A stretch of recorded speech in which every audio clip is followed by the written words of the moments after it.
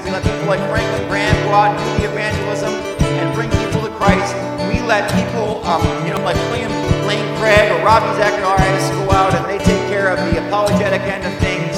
And we just say, well, we'll pray for them. We have to be willing to enter into the fire ourselves.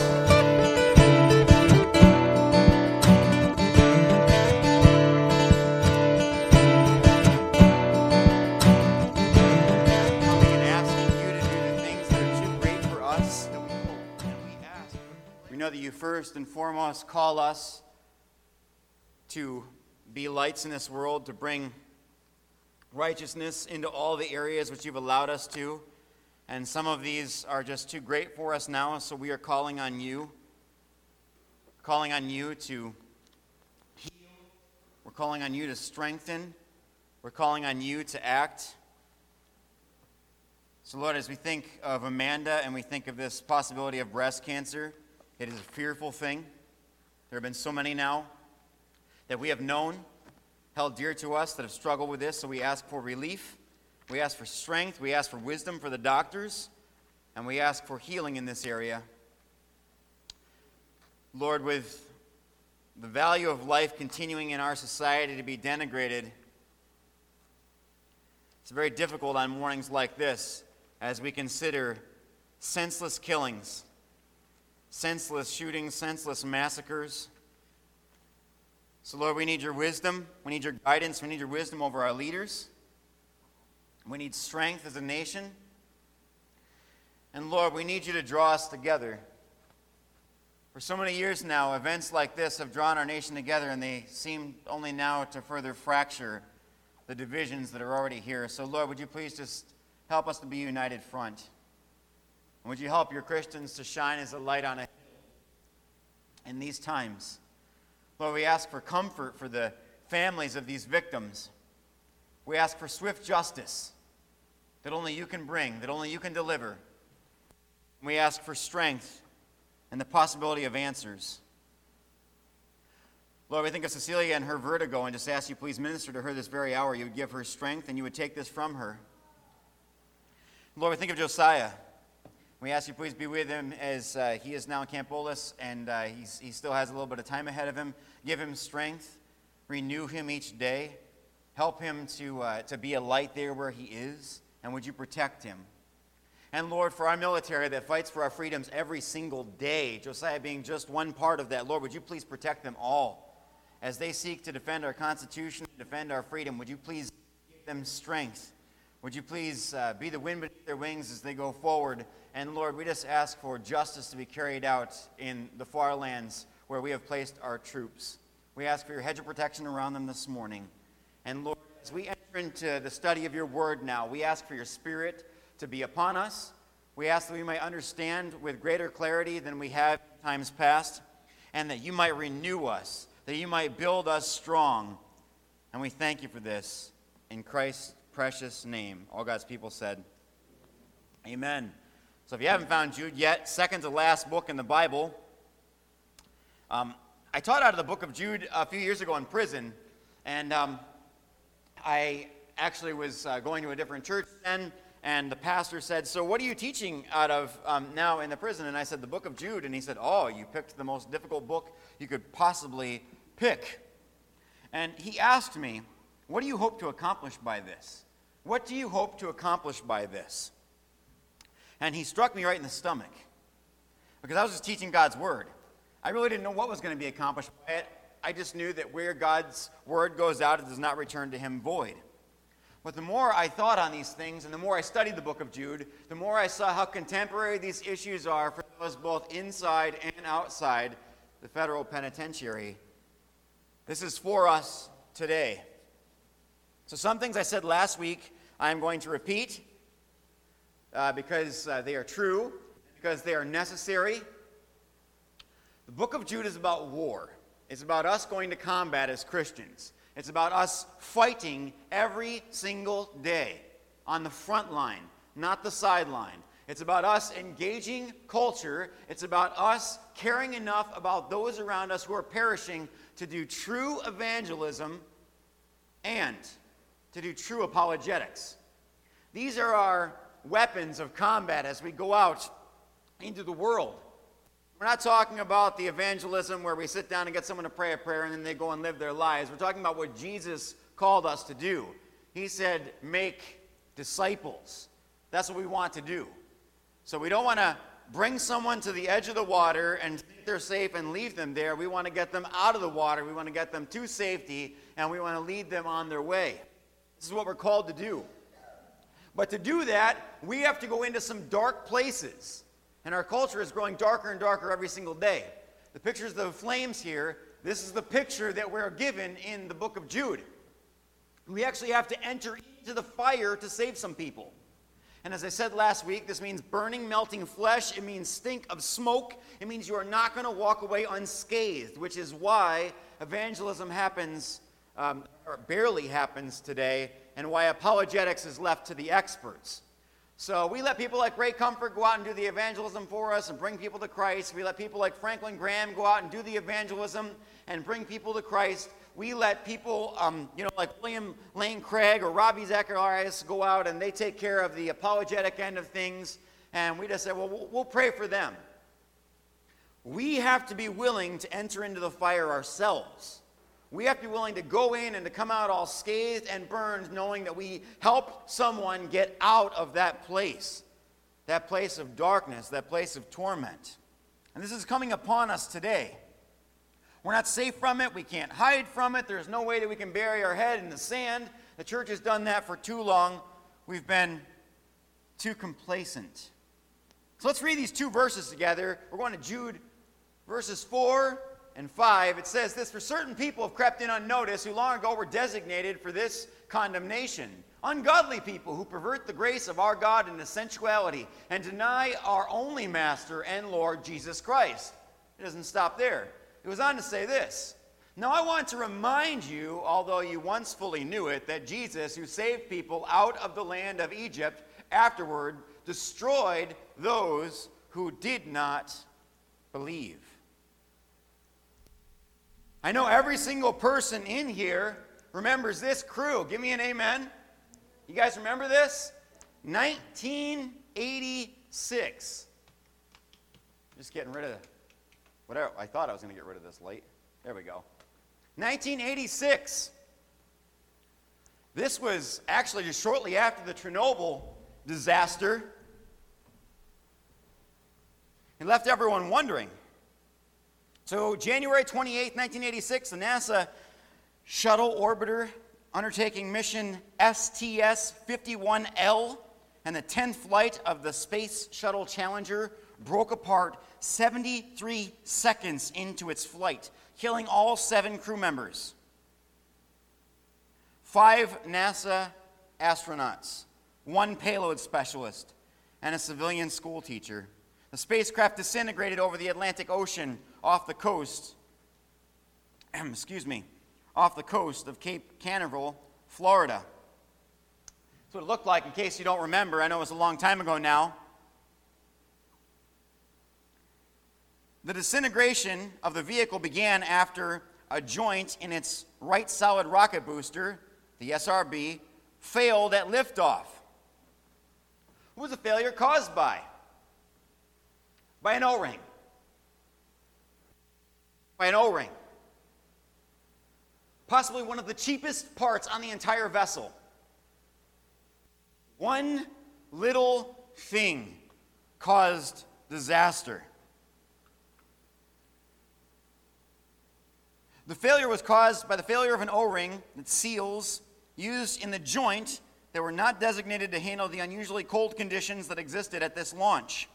The seal's failure caused a breach in the SRB joint, allowing pressurized burning gas from the solid rocket motor to reach the outside and impinge upon the adjacent SRB, AFT, field joint attachment hardware, and external fuel tank. This led to a separation on the right-hand SRB's AFT, field joint attachment, and the structural failure of the external tank.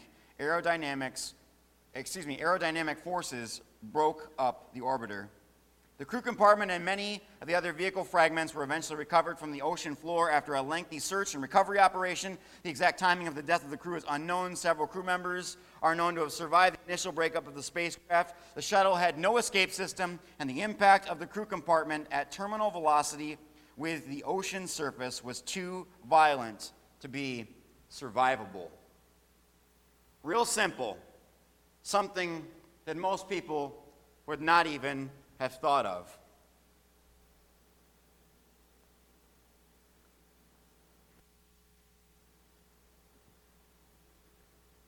You know, we drink a lot of these. A lot of these. Put your hand up if you have these in your fridge. Maybe not the size. You got water bottles in your fridge? You got water bottles. We drink a lot of these. Billions of them every year, as a matter of fact. I remember when I was in Haiti, they had the little plastic pouches full of purified water. You break it open and drink it. It actually isn't a new invention. In the mid-1600s, bottled water was sold all over the place, but it was glass bottles. And it was safe water from a safe spring for you to drink. It was actually much, much healthier than going to the municipal well or even having water brought into your house. And in 1903, a doctor found out that we could chlorinate water and that it would be safe for us to drink. So the bottled water kind of went away for a while until the mid-70s. It kind of made its comeback when they had the plastic bottles. And then in the mid-2000s, they found a way to shrink the plastic of the outside of the bottle to make it thinner, making it more environmentally friendly. And now we all have lots of drinking water in our fridge in these bottles. But let me ask everyone a question this morning. You know the process this has to go through? The treatment, the filtration, it has to be cleansed, it has to be treated with chemicals, minerals have to be added to it so that it tastes good to us. It goes through a long process of filtration and additives and testing before it ever even makes it into a bottle. And it comes to us not only in the convenience of a bottle, we usually buy it by the case. Amen? We have all these cases of clean water. Now suppose you bought a case of water from a certain company, and they released a statement stating that one of their facilities experienced a problem in processing. And a dead rodent was found in the process. The statement released says that they are confident that the discovery should not have adverse effects on your health. Would you drink the water? All God's people said, no. No. You don't allow something that might hurt you or your loved ones to sit in the refrigerator. Now, it doesn't matter whether or not it was a mouse, whether or not maybe it was a large cockroach. We don't really care what it was that fell in the water. If you were told something died and fell in the treatment process, but you should be okay, everyone here is throwing away that case of water when you get home. Amen? No one's drinking it. But what if you already drank some of the water? Now you have an entirely different question altogether. What can happen to me? What should I look for? And most of all, usually for most of us, how did this go unnoticed? How is it this huge multi-million-dollar facility that bottles all this water had a mouse fall into the vat and didn't see this? Aren't there cameras? Aren't there 3 ships? Aren't there people looking for this sort of thing? But a part of the process went unnoticed, and something crept in. And this is exactly what we're looking at this morning. We're looking at the O-ring. It wasn't thought of. The failure that crept in. We're looking at the bacteria that fell in the water bottle, in the vat, and made it so that it's no longer safe for us to drink. It's something simple, it's something silent, and it's something that creeps in. This morning we're going to talk about where war begins. So last week we looked at our call to arms. We looked at the need for us to wake up and go to war. This morning we're going to look at where the war actually physically begins. And for most Christians, I know I believed this for a long time, we believe that it begins out somewhere in some third world country or some land where the gospel has not yet been preached and where maybe there's some medicine doctors out there teaching someone false doctrine. That's the place where the war starts. But it isn't. We always think that it's elsewhere, and the best thing we could do is send financial help to those who are on the front line. That isn't where it starts. It starts with something beautiful and pure like water, and it gets polluted, it gets contaminated. And the point is, contamination is almost always subtle and slips unnoticed. And that's the beginning of the battle for our souls, where evangelism and apologetics must strike first. It is why we are pleased to contend with what's in front of us. So we think that big-named atheists are the ones that we have to go after. We think like Richard Dawkins, that's the guy that's changing everyone's minds. We think that the late Christopher Hitchens was the guy that was changing everyone's minds. Or Mr. Dennett, we think that we need to go after these people and send them an email. Get a hold of them in some way. Maybe send an email to the Freedom from Religion Association. That's not what the Bible tells us, though. The Bible tells us that there are enemies at war for your and my soul, first. And second, that it usually creeps in subtly. So this point I made last week, I just want to reiterate this one more time. Christianity is not passive. We don't sit by and do our Sunday thing and then turn over and do our Monday thing. Christianity is something that happens every single moment of every single Christian life. It should. It's something we take out of this place and we practice everywhere we go. Everywhere I go, I'm going to let it shine. Amen? So this morning we're going to look at who the enemies are. Who the enemies are that are in the camp, what they do, and what it will ultimately lead to. But we need to remember that the book of Jude is about war. So it's this tiny little book hidden back by that book of Revelation, which people avoid because we don't understand as well as we wish we should. So we kind of leave that off by itself. But it's a war book. It tells us how to go out and fight. And once again, a point I made last week, I want to make one more time. Your evangelism will follow your Christianity. Your apologetics will follow your Christianity. If your Christianity is passive, so will be your evangelism. If your Christianity is passive, so will be your apologetic. If your Christianity is passive, so will be your method of discipling other people. It will be passive. But that's not what we're told to do in the book of Jude. We've got to enter the fire. We have to go in and enter the fire. So the question is, who are the enemies? What do they do? And what will be their end?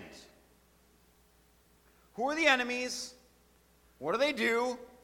And what will be their end? It says this, for certain people have crept in unnoticed who long ago were designated for this condemnation, ungodly people who pervert the grace of our God into sensuality and deny our only Master and Lord, Jesus Christ. Who are the enemies? Notice first, there's certain people. They're particular people. This is a people that is in the house. Certain people. Notice secondly, who crept in unnoticed. It's like the bacteria. Crept in unnoticed. People weren't looking. People weren't waiting. People weren't on guard. People weren't paying attention to this. They came in unnoticed.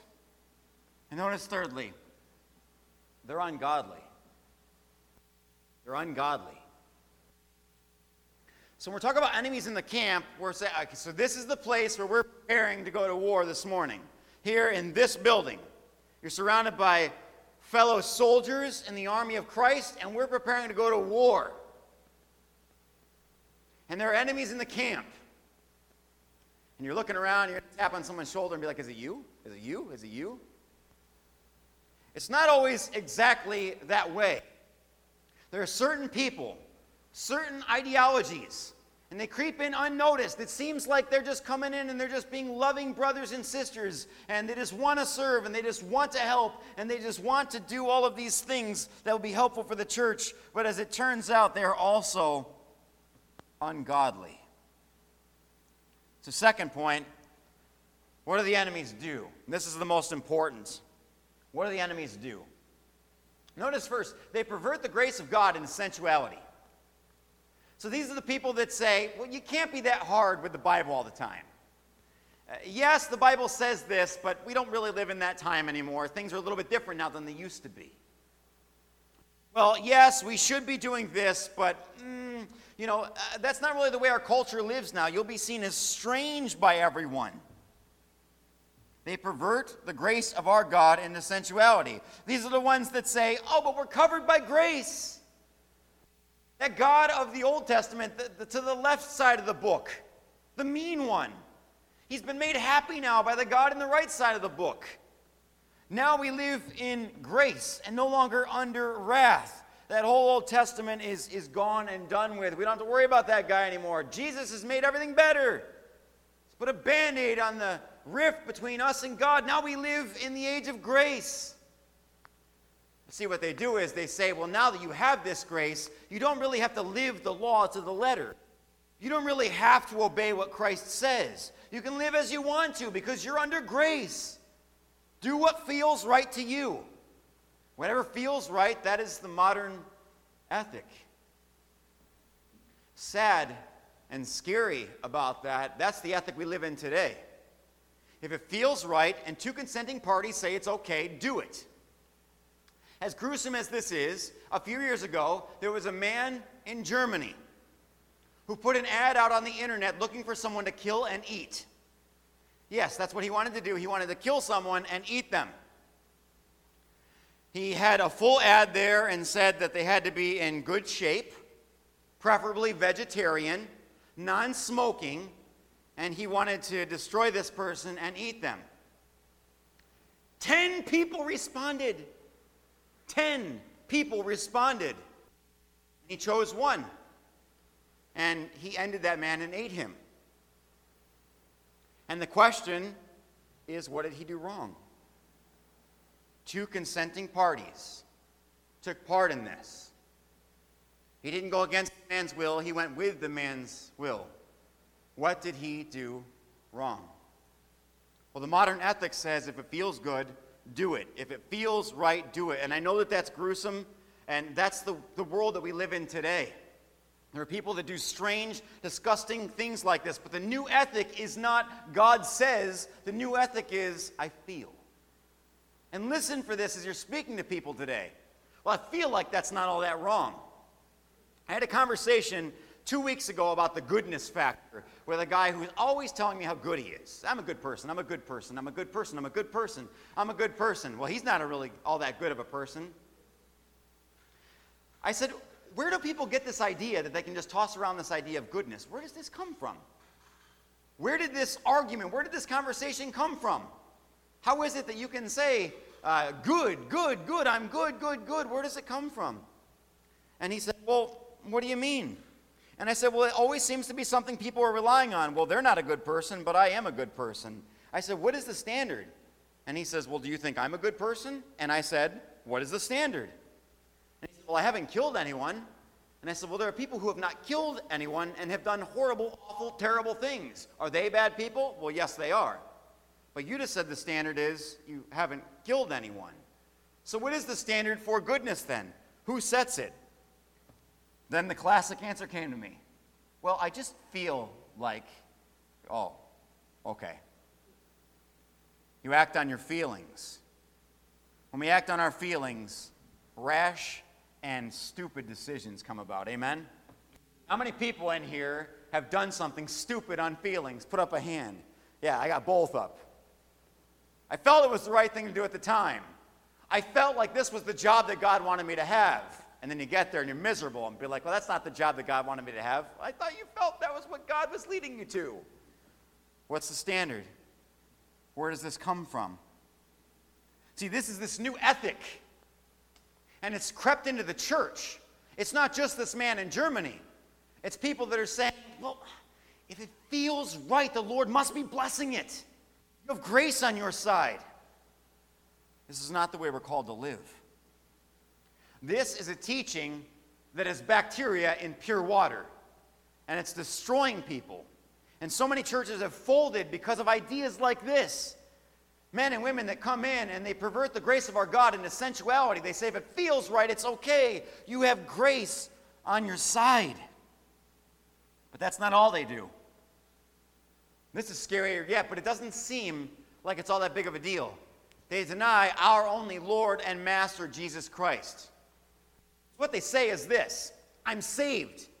I'm a Christian. I have believed. I have embraced Christ by faith for the forgiveness of my sins. Then why are you doing this?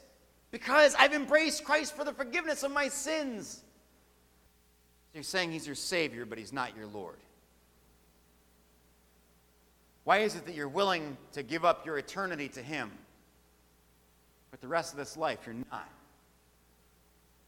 Say, oh, well, I'm doing my best to just live the best life I can, to be a good person. I make sure I give in the collection plate. I'm making sure I do all these good things. What they're actually doing is denying him as Lord. You can't be the master of my life. No, I'm the master of my life. I'm the one that makes the decisions because I feel like it's the right thing to do. So these enemies are people who creep in, they're unnoticed, and they come in and they start distorting the teachings of the church. Well, we live in a new time today. You should be able to decide what is right and what is wrong because of experience. We really don't need this dusty old book anymore. And so they deny our only Master and Lord, Jesus Christ. What will be their end? Now, I intentionally am glossing over part of the verse, and I'll just read that to everyone. It says this, excuse me. Those designated for this condemnation, because we're going to get to that next time. So I want to have some continuity here, so we'll come back to that next time. So we're just sticking with these enemies right now and looking at the short term. So what's going to be their end? What's going to happen to these people? Well, we're given a warning in this passage, a warning for us to remember. Now, I want to remind you, although you once fully knew it, that Jesus, who saved our people out of the land of Egypt, afterwards destroyed those who did not believe. This is an amazing and beautiful passage of Scripture, because Christ was he who led them out. The pillar that was with them was Christ. The water that they drank, the rock from which they drank, was Christ. We're told this in the New Testament. He was there. He led them out safely. And later on, they failed to believe. They failed to believe. And they were destroyed there, never taking hold of the promise, never setting foot in that place. Their end is they will be destroyed. They will be destroyed. For some of us, it's hard to stomach because we're like, well, that doesn't seem very graceful. These are the people that are going out and trying to pervert the grace of our Lord. They're trying to deny him, teaching us to do the same. These people will be plucked out. These people will be cast aside, and rightly so. Why? Why should they? Because they are damaging the church of Christ. I want to remind you, although you once fully knew it, that Jesus, who saved the people out of the land of Egypt, afterwards destroyed those who did not believe. They didn't have faith enough in God to rely upon him. So they made this false god to worship. So they grumbled against him out in the wilderness. You're not going to take care of me? They proved again and again their disbelief, and they didn't make it into the promised land. They didn't. So what will be their end? They'll be destroyed. Last question, what do we do? There's a lot of stuff in front of us now. We have the fact that there are people that are creeping in the church and poisoning everyone there. And the church has done a lot to just stand by on the sideline, not be active, not engage, not do anything to pull them out. And the question is, what do we do? Protect the gospel first in your heart. Protect the gospel first in your heart. This message was not meant to be a message to give you a golden ticket to get into heaven. This is not Willy Wonka. This message is supposed to touch every single aspect of our lives. Every aspect. That means when I go out into public, this needs to be on my tongue, it needs to be on my mind, it needs to be before my eyes. How am I behaving? What am I saying? What am I doing? What is in my heart? As Christ says, what's in our heart is going to come out. So we need to protect the gospel first in your heart. And secondly, declare our only Lord and Master. Now, what are the ungodly? What are those who are creeping in? What are they doing with our only Lord and Master? They are denying our only Lord and Master. But what are we to do? To declare Him. To declare Him. To take Him in to the places where we go. And everyone thinks that all of a sudden this is going to mean, oh, well, now I'm going to be this weird religious guy that goes and talks about Jesus everywhere. Oh, now I'm going to be the religious woman that goes to the office and I'm talking about Jesus everywhere. It's because we don't know how to do apologetics. Because we don't know how to fight. Because we think that fighting means you go in and you have a gigantic cross necklace on and say, look at me, or you have the gigantic cross earrings, or you have the t-shirt that says, Jesus is homeboy. Look at me. Look at me. And that's not the way we do apologetics. It's not the way we do evangelism. It means we're actually taking the functional gospel into the places where it needs to be. It means this gospel that we believe is the power to save actually needs to be taken in to the business world. It actually has to be taken into the educational world. It actually has to be taken into the political world. It has to be taken into our household. It needs to be thought on, preached on, taught on, figured out. Every aspect of our life needs to be guided by this one message. That I am a failure and a wretch as a human being, but Christ came to redeem me from that. That at one time we were good and we made a bad choice and we suffered a fall by our own choice. And all of humanity bears that, and Christ is redeeming it. So when you hear about things this morning, this shooting, we say, oh, what can be done? Christ is going to redeem that. I believe it with all my heart. I believe it with all my heart because the gospel is going forward and the gospel is going to win. And terrorists are not going to win. And bad people with crazy behavior are not going to win. Christ is going to win. The gospel needs to be taken to this area, which is why we need to be in prison preaching. Because these people are doing horrible, terrible acts. And then they're going in and being left. They need to be discipled. We need to pray for prison fellowship. We need to pray for these men that are going in and bringing the gospel to these areas. Who knows what can come out the other side? How many people looked on the Apostle Paul, that murderer of Christians, and never thought he would be able to write 2/3 of the New Testament? We need to believe that the gospel can redeem all situations. The man that is farthest from Christ today can be saved, can be redeemed. Think of the Amish community that lost their children. They didn't call out condemnation. They prayed for forgiveness for the attacker. We need to make sure that we keep this in mind. This gospel needs to go forward into all these places. And we don't sit by idly and watch the world fall apart. We have more ammunition than the government ever could in the gospel. Amen? He's going to redeem everything. He's going to redeem the world. The entire world is going to hear this message, and he is going to redeem all. And the final enemy that must be put to sleep is death. And death is going to die its death. It's going to be done. No more saying goodbye to loved ones, because Christ is going to win. He's going to win.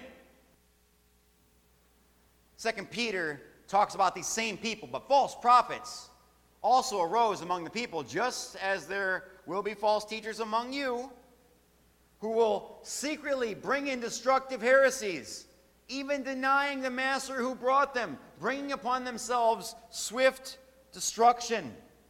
And many will follow their sensuality, and because of them, the way of truth will be blasphemed, and in their greed they will exploit you with false words.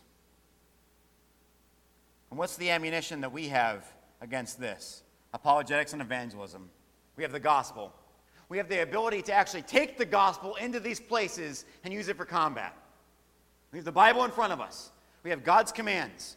We can actually take this message into the world and fight against this evil and this wickedness. And God says that his word will not return to him how? Void. It's going to accomplish exactly what he says it's going to. And that's our mission.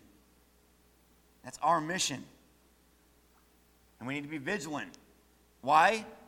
Because in the church today, on your television screen today, in the church, we have wolves in sheep's clothing. Christ warned us about these people. People that are inwardly ravaging, ravenous wolves. They come in and they look like they're part of us, and they're not. They're spreading a false gospel. They're spreading a false ideology, and they need to be shut down.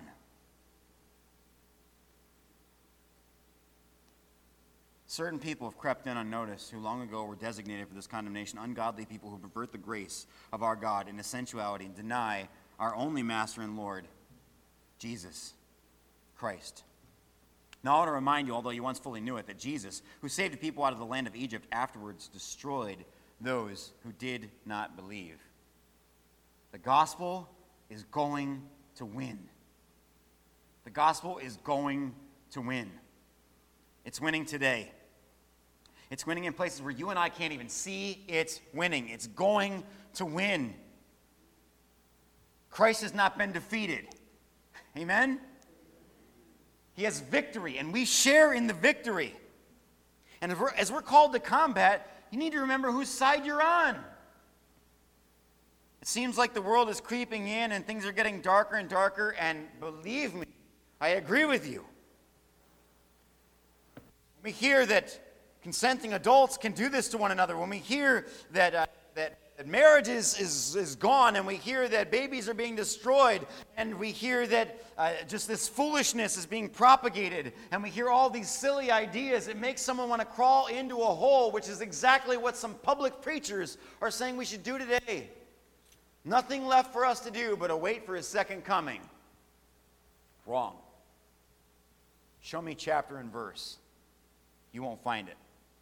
Because we are supposed to go to war.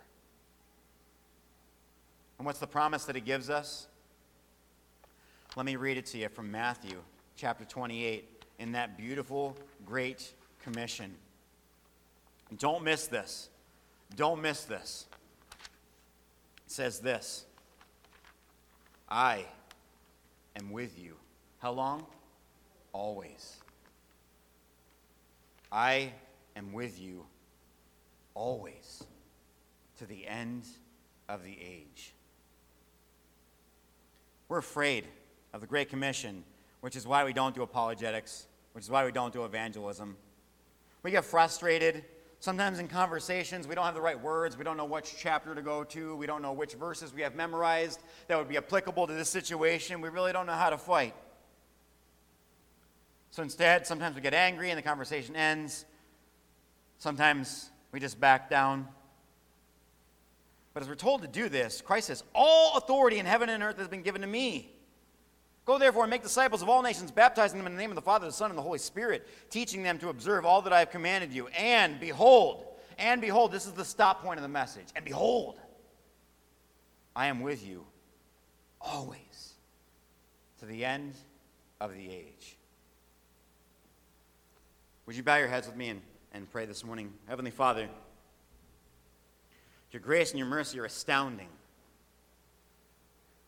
We think of how dark times are. We think of how hard it is to have the courage to fight. We think of all of the things that seem to be against us today and seem to be against the church, and we're nervous and we don't know what to do. Giving money to missionaries, and we know you've called us to do this. And sometimes it just ends there for us. Meanwhile, Father, in our area, there are 20,000 people, and very few of them sitting in a service this morning. So God, our mission field is broad, and it's right outside these doors.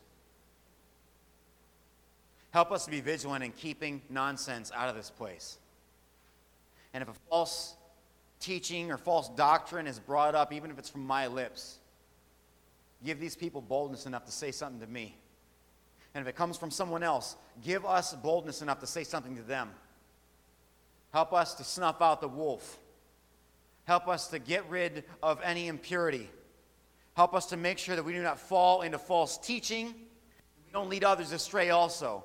Help us to be vigilant about reading your word, studying your word. Help us to be vigilant about taking the gospel into every area of life. And Lord, help us to focus truly on the mission that you've given us in every single moment. Would you give us your grace and your mercy? In Jesus' name we pray. All God's people said, amen.